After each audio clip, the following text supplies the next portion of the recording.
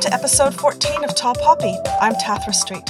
In this episode, we dip our toe into the realm of productivity with David Burkus and his Work Smarter Summit.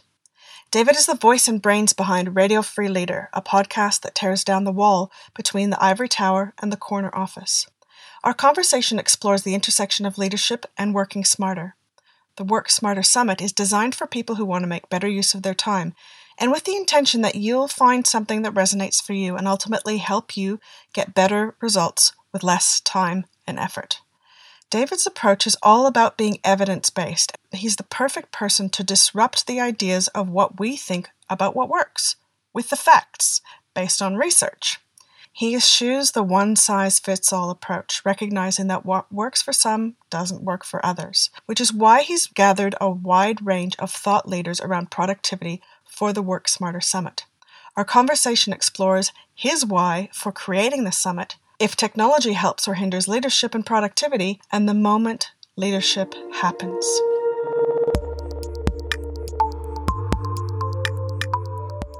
Okay, so I'm speaking with David Burkus. Welcome, David. Oh, thank you so much for having me. So David is a fellow podcaster who's far more experienced than I, and he's also a fellow status quo disruptor, and he's an author, professor, and contributor to HBR and Inc. So welcome to Tall Poppy, David. Oh, thank you again, for having me. And I've just been doing it painfully for a really long time. It doesn't make me experienced as a podcaster. It just makes me delusional, right? But I enjoy it. I joke that I would be doing it even if no one was listening, just because I get to have those conversations. Luckily, people listen in, but the big deal is I get to have the conversations.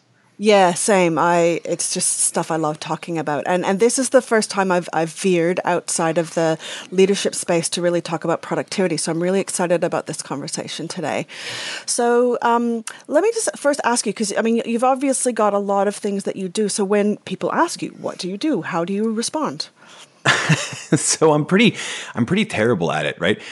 I have how I usually respond, which is some sort of bumbling thing about writing books and traveling around and speaking about them and being a professor and whatever. But then as I walk away from the conversation, I go, oh, I should have tried my awesome line, which is this. I'm going to try it here just so you have it, cool. Which is, I take ideas from academic research and I put handles on them so they can become tools for people to use to get more out of their life. Wow, that sounds awesome. It's a souped up, really cool way to say it, but I find in person I never actually say it. Instead, I just kind of bumble about writing different books. And Why do you say that? Because I don't know. I think people, it's something, especially the academic stuff. Like your stuff is very evidence based, obviously, right? And people seem to have this idea that what happens in academia and the rest of the world, there's a bit of a disconnect. So to be able to bring those two together, I think is a really powerful tool. Yeah, totally. So, on the show, we talk about tearing down the wall between the ivory tower and the corner office, right? Because I think there really are awesome insights. And I'm not the only person in this space. You've got your Malcolm Gladwells and Daniel Pink and Chip and Dan Heath, et cetera. But we need more of them because there's a whole lot of social scientists out there whose work isn't getting discovered. Absolutely. Totally agree. So let's just launch into the Work Smarter Summit. Tell me a bit about what it is and what inspired you to do it and why it's important to you. Yeah. So, those are actually all very different questions, right? So, So maybe can I answer in reverse? So why is this important to me? Okay. Please. So I'm a writer, I'm a podcaster, I travel around, I'm a speaker, and I still teach a full load of courses at a university, and I'm also a husband and a father, right? So any tool that can help me do all of that better, I'm interested in, right? But I've wasted a ton of time playing with other people's tools, trying to get them to work for me, right? Whether it's GTD or, this specific to-do list method or using an old school day timer or whatever the Franklin Covey method was from like a decade and a half ago, right? I've tried almost all of them, and I don't like them because I think you need to start from a place of knowing you and how you tick, what motivates you, what your priorities are, all of that sort of stuff. And the only way to get that is to hear from lots of different voices, right? So when I say work smart, when people say work smarter, not harder, what they mean is essentially work in a way that gets more done in less time. And now when you go in for research on that, work in a way that gets more done with less time, what you find is lots of people going, well, here's how I do it. So I'm going to sell you this system on how I do it, right? I'm going to write this book about here's the perfect way to do it, the life-changing magic of following my way, right? Yeah. And that person's one person, and that's great, but they're a sample size of one, right? In social science research, no one would ever get published with a peer-reviewed study if your sample size was only one, right? So clearly we need to hear from a lot of different voices.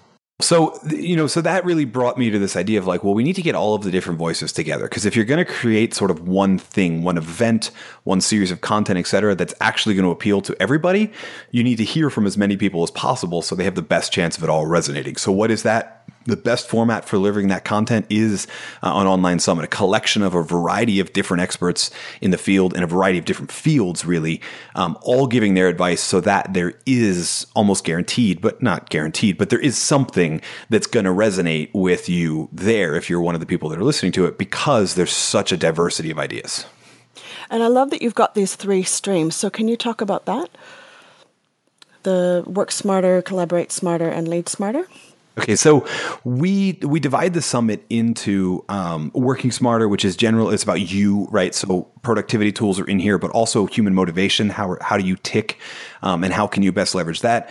Then we talk about collaborate smarter, because the reality is most people in 2017, most of us are doing work in teams. So understanding how to work on the team you're on is hugely important, and that actually leads me into the 3rd stream, which is this idea of leading smarter. If you're in a management role, or you want to be in a management or leadership role, understanding how to work better in teams is a little bit different because you're the one in charge. You're the one who's got to figure out how everybody ticks and design a work system for that. So hence we kind of designed into those 3 different streams. And when I say 3 different streams, what I mean is we're looking for a balance of experts to provide and make sure we hit on all of that content. So it's not just productivity tips and tricks and tools. It's also deep research on how humans collaborate better. It's leadership research. It's a bunch of things to help you, again, get better results, but in less time with less effort because it's evidence-based. Okay, so I want to take a step back and ask what inspired you to do this? I mean, this is a massive undertaking, and I know that you've got a group, you've got people working on it from different aspects, but yeah, what was there like a clincher, like was there something that just kind of went, oh my God, this is needed? So for me, personally, a lot of this idea came out of that frustration, that annoyance that I'm trying all these systems and they're not working because I didn't know enough about that person to begin with, and whether or not they worked in a similar way to me, and hence whether or not their system would work. So it came out of that frustration. But then there's also, I'll be honest with you, there's also that frustration led to the realization that this is probably going to be helpful for more people. There's also a selfish reason, right? Just like podcasting, there's the idea that by launching this initiative, I get to talk to all of these people too, right? So it really started as a project to help myself. And then I realized how helpful it would be to a lot of other people. And so I went for it. Fantastic. I love it. So in the work that you do, I'm wondering if there's something from an example of, whether it's an organization that you've encountered or just the people that you see on a daily basis that you think, okay, yeah, this Work Smarter Summit is needed because of this, because I see this, because people experience this. And I know that a lot of it is, your own experience, but I'm curious about, your experience in working with others as well and what you see. Does that make sense? Yeah, totally. So, I mean, somebody asked me the other day, who would be the ideal person? How do you know this is the right thing to sign up for? I mean, A, it's totally free to sign up for. So, you can't lose, but B, how do you know it's worth your time, et cetera? And it's really weird. The answer I gave them is if you feel like you're drowning, this is probably for you, right? So it's the beginning of 2017. This is when new projects happen. This is when people make new commitments about work, life, et cetera. They set new goals or New Year's resolutions or whatever it is. And we deliberately, this is going live in February because February is the month when everybody realizes they're drowning, that keeping up with old commitments while also achieving these new goals is a little crazy, right? So it's weird. It's a little counterintuitive. I find myself saying that if you feel like, I don't have enough time to watch all of these interviews, so why why should I sign up for this? You should be the one signing up for this, because if you do watch it, you're going to figure out how to make better use of your time, right? So, even if you sign up and you just watch one or two of them, you're going to walk away with a nugget that will help you with that drowning problem of, I have way too many new commitments and I don't know how to get all of them done. Yeah. So I really like the way that you've designed the summit itself, that it's very accessible. So tell me a little bit more about the design and, what you want people to know about this event and how to engage with it. Yeah. Yeah. So, one of the things we did to try and do that, to sort of maximize if you're short on time, but you want a lot of these insights, you want to benefit from a lot of this content, then, one of the things that we did is I ask in every interview in the entire summit, I ask everybody a couple questions that are always the same. And one of them is there an app, a routine, a life hack, something you use to work smarter, right? And we actually are collecting all of those answers and we're turning them into an ebook. So we're turning them into a PDF that is this collection of all of their answers for two reasons. One, you get that for signing up. It's totally free. It's just another gift. But I also think it's going to help people figure out who they should listen to, right? I mean, I would obviously love it if you can listen to all 35 plus interviews, but I realize that a lot of people are going to go, wow, I just need an insight right now. What can I do? Well, flip through this book, see which little quote about this hack or routine or method that resonates with you. And then that's the interview you should probably go watch. Nice. That's great. So I'm curious, I mean, I imagine you've been working on this for a while. What have you learned about, what has the Work Smarter Summit done for you as far as, what you've learned in the process? Yeah. So, one of the most interesting things that's come up from the summit is, and some of this I brought on myself. So in my most recent book, Energy Management, I talk about companies that are banning email and how email is not actually as productive as possible. And what's interesting is I found a couple guests who fall on very different sides on email and on the email and the social media issue, right? So we interview people like Cal Newport, who is, really famous for emphasizing that what creates value is deep work, focused work, and responding to emails does not count as that. And in fact, it's distraction, right? And Cal's actually famous for being probably the only millennial, the only 30-something I've ever met who doesn't even have a Facebook account. He does literally no social media whatsoever. Wow. And the reason is that he can focus on that deep work. Yeah, exactly. Contrasting that, we've got other people who, I use my inbox like my to-do list, and here's how I make it work for me, right? And then we have other people who are saying that social media is the whole reason they can create value because it gives them a finger on the pulse, and they talk about how they get a benefit of being sort of on social media for an entire day, but only checking in a couple different times. So there's all of these different opinions really of how to make it work. And I think I sort of brought that on myself, right? I wrote a chapter in Energy Management on outlawing email. So the people who don't want to outlaw email are definitely going to come talk to me about it. And the people like Cal who are in line with what I wrote about previously are definitely going to come talk about it. And so the debate in that, there's been this subtle current of technology and is it helping us or is it hurting us through a lot of these interviews. And it really is fascinating to sort of look at a 30,000 foot view of the diversity of opinions we've got just in that summit. So in that, what do you think people need to, other than, being more productive, like what are some of the things, the considerations for us as we look to, what the future of work and the change of our relationship with technology is bringing? So, when it comes to, it's interesting, we sort of define technology as anything invented after we got comfortable in the workplace, right? And if that's the case, I think we're always going to be resisting the future of work, right?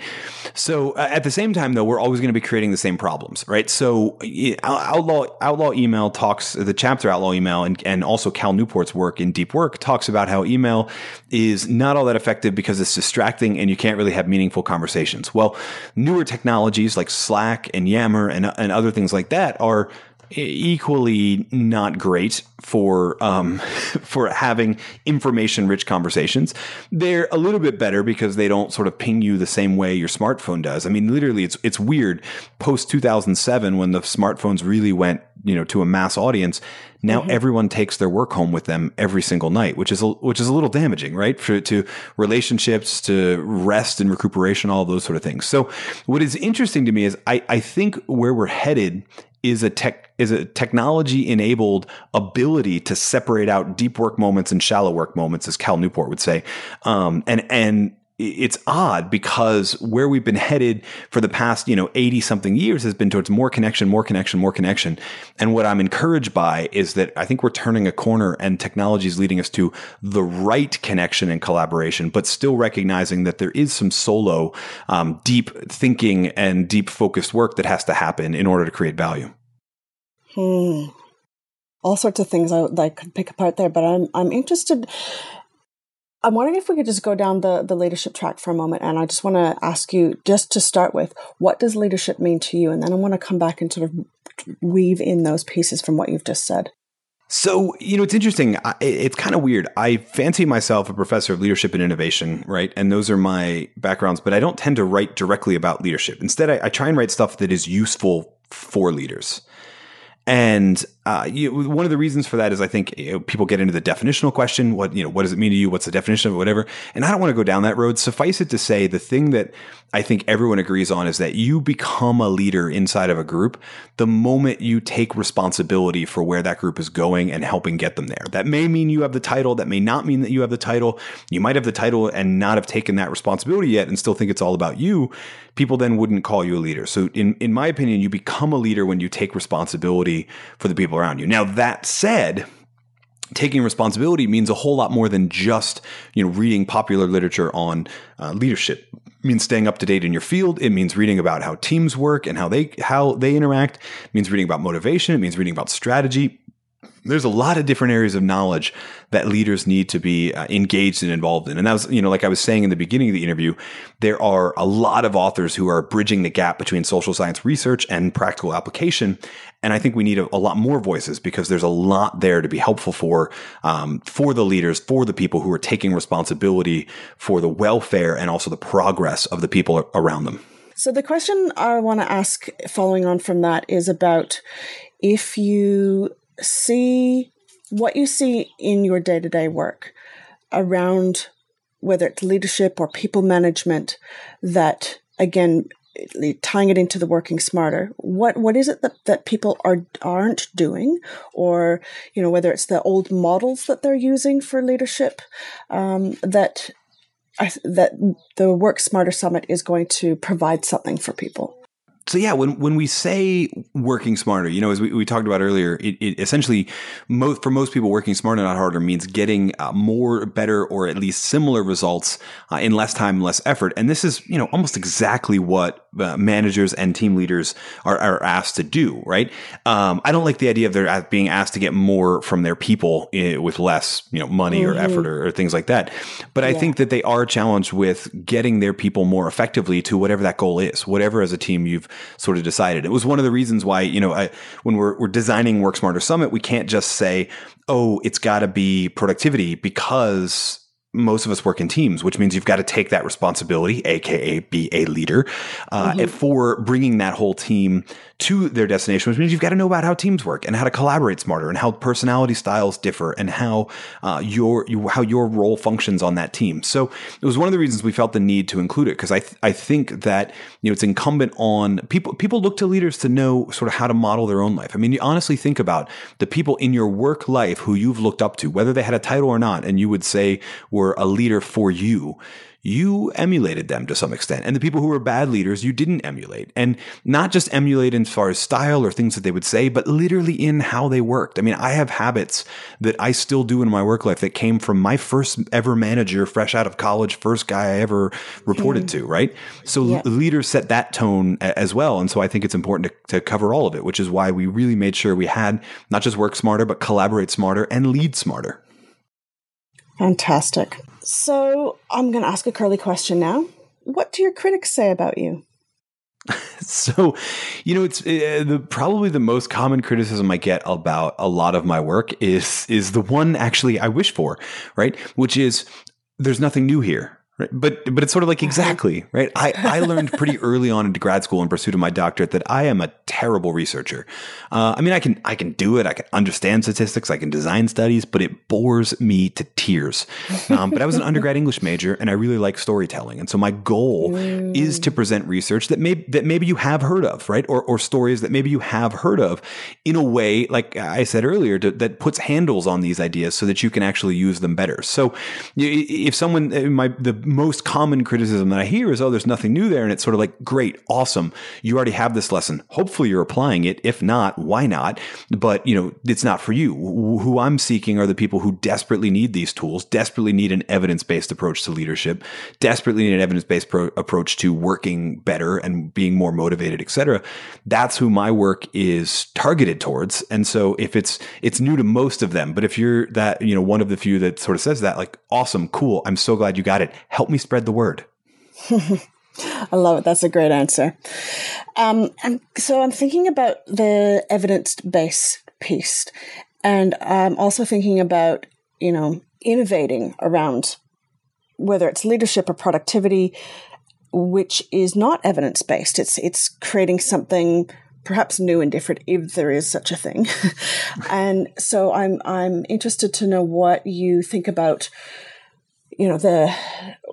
what is the crux of the evidence-based component next to the new ways of doing things, or trying something different that doesn't have a stack of research behind it? Yeah. So I would actually push back on this. It's kind of weird. What I found, under New Management's my latest book, as I was talking about earlier, and it's a mix of the practices and policies and procedures that a lot of companies are doing now in order to have a better work culture or have more productive or more innovation, whatever it is. And it runs the gamut. It's things from the way that performance reviews are being done or not done to the way that salaries are being set. It's a lot of those. And the reason I focused in on those is what I found was that entrepreneurs, especially people who are starting new companies and scaling new companies, experiment a lot, not just with their product, but with their people. And they stumble into something that works, and then it sort of scales. And what I see, my background is in organizational psychology, what I see in a lot of these cases was they unknowingly stumbled into something that aligns itself with research. And so even other things, like I have a chapter on unlimited vacation time, which is, it's be a really cool thing for a lot of people. A lot of people say, people don't take any more vacation when you go to it, or sometimes they take less. That's not the point. The point is vacation days are sort of like expense reports. They're this little thing that we nickel and dime a lot of employees out of and make employees feel not trusted. And so by going to this unlimited vacation system, leaders were saying, no, we trust you to be responsible. We're going to allow you to manage this because we know you'll do something that's in your interest and our interest. They treated people like adults, and you know what? They got more adult-like behavior. Well, there's a funny that well, and I think trust is the foundation with everything, really.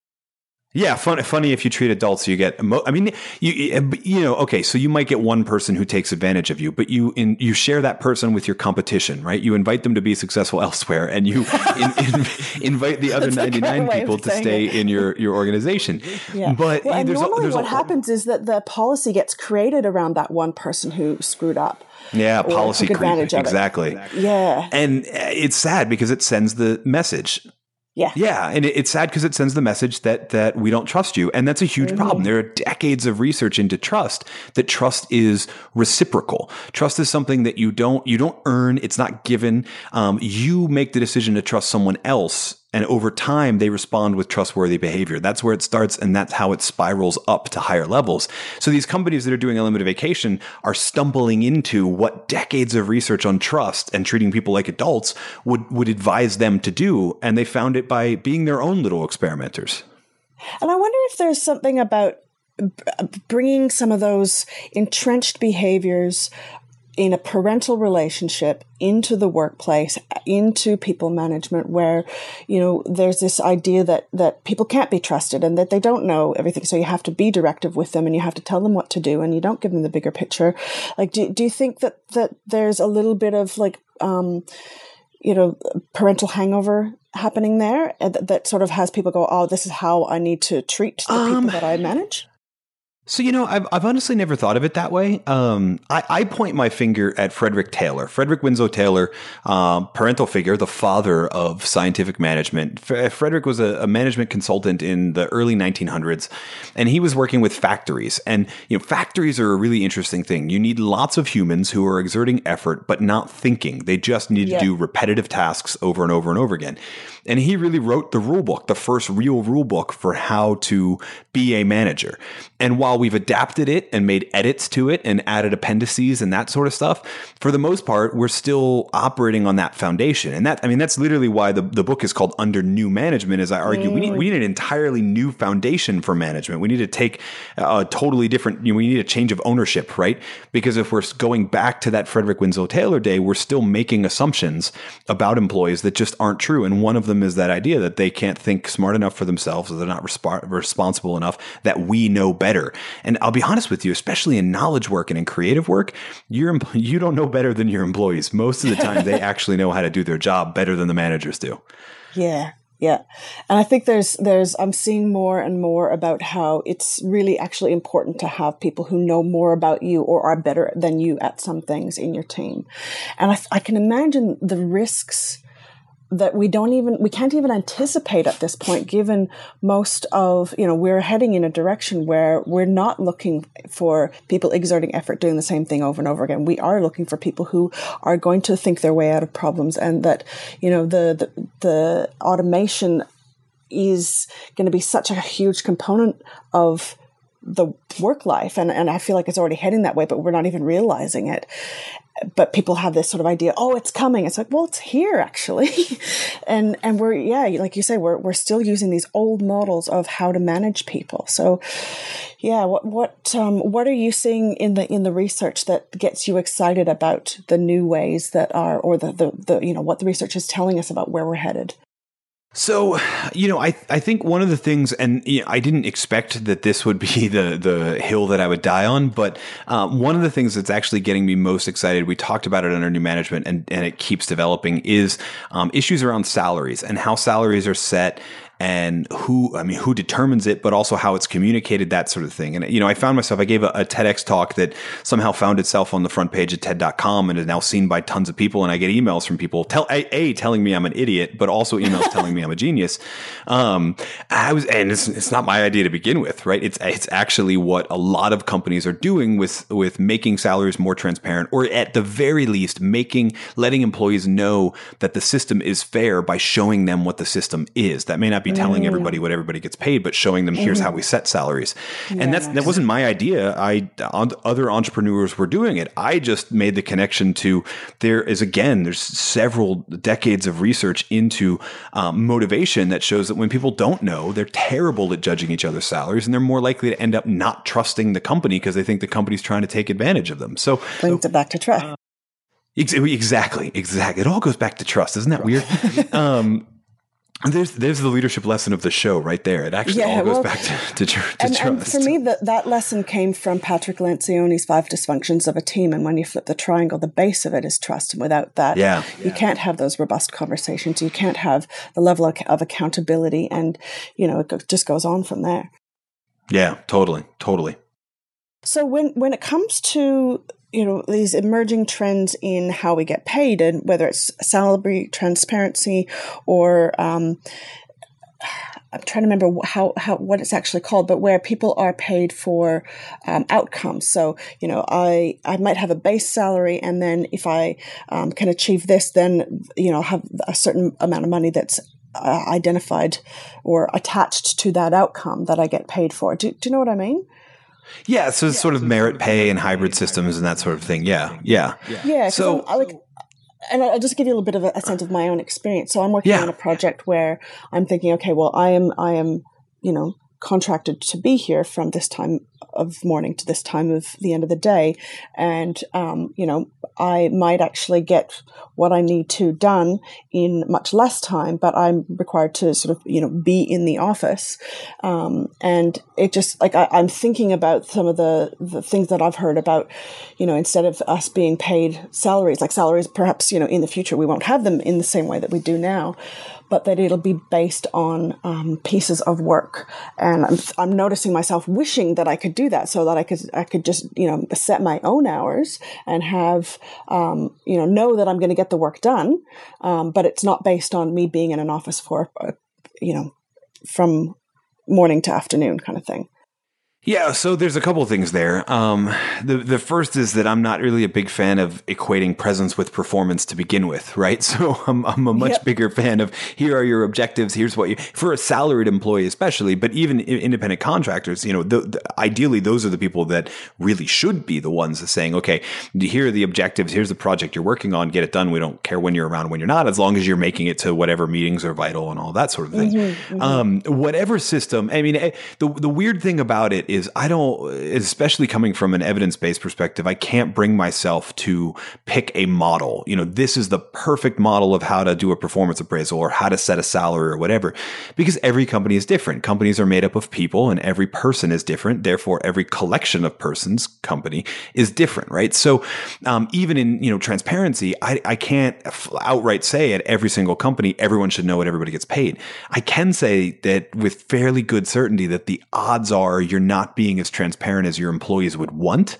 That might not mean letting everybody know what everybody gets paid, but it might mean doing a better job of communicating how salaries are set and that there aren't vast differences that people sometimes think there are and those sort of things. So even if you're in a merit-based system or there's contract plus bonuses for hitting certain objectives, et cetera, whatever works for a company in terms of the salary, awesome. Whatever it is, though, let's make sure that it is very, very transparently communicated, because when people don't see it, they default essentially to assuming that the company's trying to take advantage of them, that they're trying to stiff them of a well-earned pay. And I don't know many companies that are actually trying to do that. It just happens in the void that's created by trying to keep it all a secret. Yeah, and the key thing I got from what you were saying there is the communication, being able to let people know this is what's going on. In my yet to be published book, there's a chapter on communication that is similar to trust. It's quite pivotal to everything, and so I want to bring the communication piece into this and look at I can imagine in the Working Smarter Summit there's an element of it looking at how we communicate or tools for communication. And I'm wondering if there's something from the Working Smarter Summit that you're particularly excited about that you want people to check out. Yeah. So, actually one of the interviews that I really should not admit this. I was not expecting it to be as good as it was. And that's not what I mean. But I was interviewing this team. They call themselves the Counter Mentors, right? It's a father and son, baby boomer and millennial, who are both in the workplace now, who mentor each other, hence Counter Mentors, right? Yeah. And they work with companies on dealing with cross-generational issues. Now, when I say issues, I literally mean communication. I literally mean how different people interact. And one of the things they brought up, I think, applies not just cross-generationally, but they said that a lot of the issues that fester and develop into problems inside of organizations stem from different definitions of the same word, right? So you'll hear a lot of baby boomers. I mean, I literally heard one tell me today, a Gen Xer, not a baby boomer, tell me, well, the problem with millennials is they don't respect me. Right. And I just kind of looked at him and said, how do you know? Right. And then I asked the question they asked me in the summit, which is it possible that you have a different set of behaviors that communicates respect for you than they have? Is it possible that they think they're actually respecting you and you're interpreting it differently because we're using different definitions? And it really opened my mind in a lot of spaces. It's not just cross-generationally. I think a lot of times when you have a team, you have a team of people that are usually coming from various different experiences, which means even common words like respect might carry with them different definitions. And where we get lost in a lot of communication is when we're trying to decode, when we're trying to translate what that word means for me, because it might mean a different thing for you. And with respect, I wonder if it's about, I think the younger generation may have more of an idea that respect is to be earned. Yes. I mean, so they were very specifically talking about meritocracy versus time and rank and those sort of issues. But it goes deeper than that. Even things as little as like behavioral changes. Are you looking them in the eye and squared up, body language wise to them when you're talking to them? Or do you feel like you can do two things at once with them? Right. Even little behaviors like that. One person says it communicates respect. Another group says, no, that doesn't matter. That has nothing to do with my respect for you. It has to do with me looking up on the internet that thing that you were just talking about so I can help our conversation, right? So even in little things like that, we can see breakdowns. So like whether someone's looking at their phone and it's like, no, I'm actually, looking up a resource in response to your question. And that could be misinterpreted. Yeah, and I mean, I'm guilty of this. So even in... Exactly. So I'm guilty of this. Even in faculty meetings at my university, I always bring my laptop. And I know that it annoys some of the older faculty because they think that I'm checked out. Most of the time, it's there so that I can Google something that they just referenced and then speak up with, hey, I just looked this up. Actually, here's the data, right? Which I see as aiding the conversation. I get where they're coming from, right? So when I'm not looking that stuff up now, I take an effort to sort of deliberately close it so that over time they've learned that if I'm opening it, that's a signal that I'm looking something up, not that I'm just checking my email during the meeting so I can check out from it. Yeah, it's funny. I was reminded of an incident. I was doing some work for a government body, and this was like easily 5 years ago. And I went to a meeting, and I realized I hadn't brought a pen, and so I decided, I'll just take notes on my phone. And within a few days of the meeting, I think it was the acting manager at the time, kind of let me know that it had been noted that I was on my phone during the meeting. And, just, it wasn't a good look. And I was like, I was taking notes. He's like, it doesn't matter. It's the optics. And I was like, right, okay. And I wonder if there's a generational thing in there as well, or maybe it's like a relationship with technology thing in that there's, people just relate to... And, look, now I think it's probably a bit different. People are more likely to be, maybe it's not always necessarily respected, but being on your phone during the meeting doesn't necessarily mean that you're checked out. Yeah, I mean, we all know that person that's actually watching soccer, but yes. Yeah. I mean, it goes back to that idea that that's the person you share with your competition. The rest of people, I think, let's default to trusting that they're doing something that they see is adding value. And let's explore that first before we rush to judgment. And look, there's probably a million things that we could continue to talk about, but I do want to wrap it up, and I want to, let's see if there's anything or particular advice you have for people about engaging with the Work Smarter Summit and how to connect to that. And obviously we're going to link to that in the show notes to make sure people can get access to it. But what advice do you have as to how to engage with such a huge wealth of knowledge that's available? Yeah. So, I mean, if step one, sign up, right? But step two, I get it. I've signed up for these sort of things before. I've listened to podcasts. I run a podcast, so I know that not everybody listens to every little thing that I put out. I get that. So sign up for it. Let the system will almost automatically email you that ebook that I was talking about with little snippets, and you're going to get a great preview of what's being talked about in every interview. And so sign up for it, check that out. And then I would make a commitment to, like, let's say 3, make a commitment to watching at least 3. I have a feeling once you watch 3, you're going to want to watch a whole lot more of them, but make a commitment to that. Use that ebook and pick which ones you definitely want to make sure you have time for. And I mean, maybe even set a reminder, etc. But if you're signed up, you will get notifications of when those are live. So make sure you make a note of them and check them out when they happen. And I love that the option to listen within 72 hours is there for people like me in Australia, where you might be doing it at a time that means that I would have to get up at 5 o'clock in the morning to catch the live one. So thank you for setting it up. No, yeah, I'm absolutely happy to. We do that for that reason. We also do it because, it's the Work Smarter Summit. We know a thing or two about human behavior, and if we don't pull it from you, you won't make the time to watch it, right? If it's there all the time, you'll go, oh, I'll watch it eventually, and you won't. But if I tell you, okay, you've got 72 hours to watch it, you'll watch it in the next 20 minutes. It's great. So little quirk I've learned of human behavior, and that's kind of the reason that we do it. So last question. For people who have something that they want to get out into the world, or have a desire to develop their own leadership, but have a bit of reluctance, I call it the tall poppy syndrome, and looking for tall poppy advice, what would you say to people who are really wanting to put something out there but are feeling a bit reluctant? So the irony is, I think most people, especially in a leadership standpoint, are already leaders. They just don't realize it. And here's what I mean by that. Remember, when I talked about the definition, what does it mean to me? You become a leader when you take responsibility for the people around you. That can be family, that can be teammates, that can be whomever it is. And the odds are you've already made that decision to take responsibility for that community. So start with them. You're already leading them. So send it out to them. And I know that's weird because a lot of people are like, oh, if you want to do amazing creative work, don't show it to your friends, etc. The odds are if you're taking responsibility for them, especially if they're not family, it's not a blood thing, but if you're taking responsibility for them, it's because there's some connection, some reason the two of you are sort of connected functionally or content wise or subject wise, right? So there's a reason they're following you. There's a reason you took responsibility for them. They already want to hear from you, and you're already their leader. Great. Yeah, I think there's a lot to be said for, reluctant leaders are the ones that make the best leaders. And I think that's a good way to identify it. David, thank you so much for taking the time to talk with us today. I've really enjoyed this conversation, and I'm really looking forward to the Work Smarter Summit. Oh, thank you again so much for having me.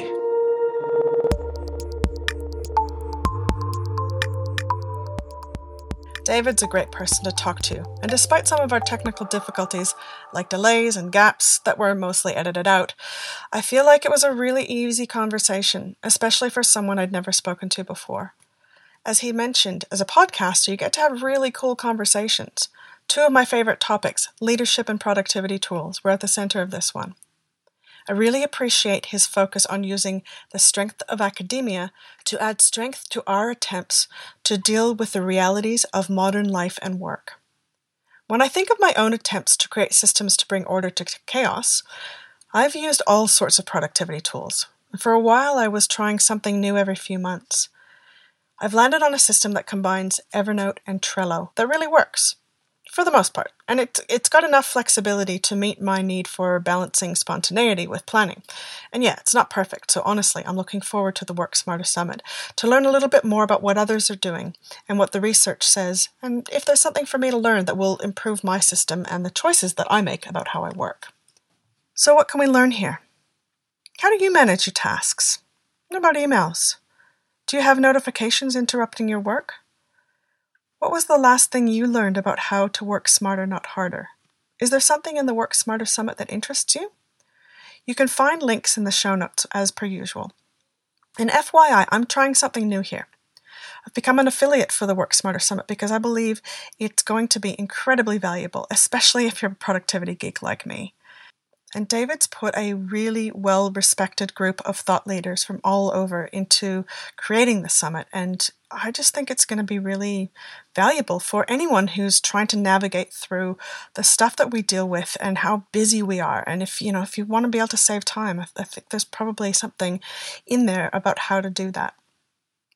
And yes, you can sign up at no cost, and you can get connected to the summit through an all-access pass, which is currently $97 US. If you want to listen and watch at your own schedule indefinitely, that's the way to go. On the free access, you can listen and watch any of the webinars live or within 72 hours, as we mentioned, again, designed with human behavior in mind. And there are also masterclasses, which are $197 US, for a deep dive into an area or topic or particular method that you're quite interested in or really resonate with and think might fit with how you work. And there's also the option to consult for an additional fee. So if you use any of my links to purchase any of those, a portion of the funds come back to Tall Poppy to help cover the costs of the podcast. And there's plenty of access without paying at all, and you can totally do that. If you do choose to purchase, you can support Tall Poppy in the process. And if you follow me on Facebook or LinkedIn, you'll see posts about the Working Smarter Summit there as well. On Facebook, I'm fb.com/TathraST, so that's TATHRAST. And on LinkedIn, you can just search for my name, Tathra Street, TATHRA, surname Street, STRAAT. Pretty sure I'm the only one. There's a few Tathras out there, but I'm pretty sure I'm the only Tathra Street. So once again, I appreciate you being part of the Tall Poppy community, and we're growing. We've got a huge chunk of listeners in Australia, New Zealand, Canada, and the US, but also Germany, Sweden, Croatia, the Philippines, and Vietnam. So thanks for listening to Tall Poppy, where we explore leadership from a different angle, where we consider our own leadership, regardless of our role at work, in business, and life. So if you feel like helping your fellow listeners with a short review to inform their choice to listen or not, because this isn't for everyone, but it is for you, and we'd love to hear your feedback. So find us on tathrastreet.com/podcast. You can leave messages in the comments. You can email us at poppy@tathrastreet.com. Because, this is for you, and we want to make sure that we're doing stuff that is of value, that you're finding it interesting. And if you're not, I want to hear that too. I want to hear all of it. So once again, thanks for listening. We'll see you next time.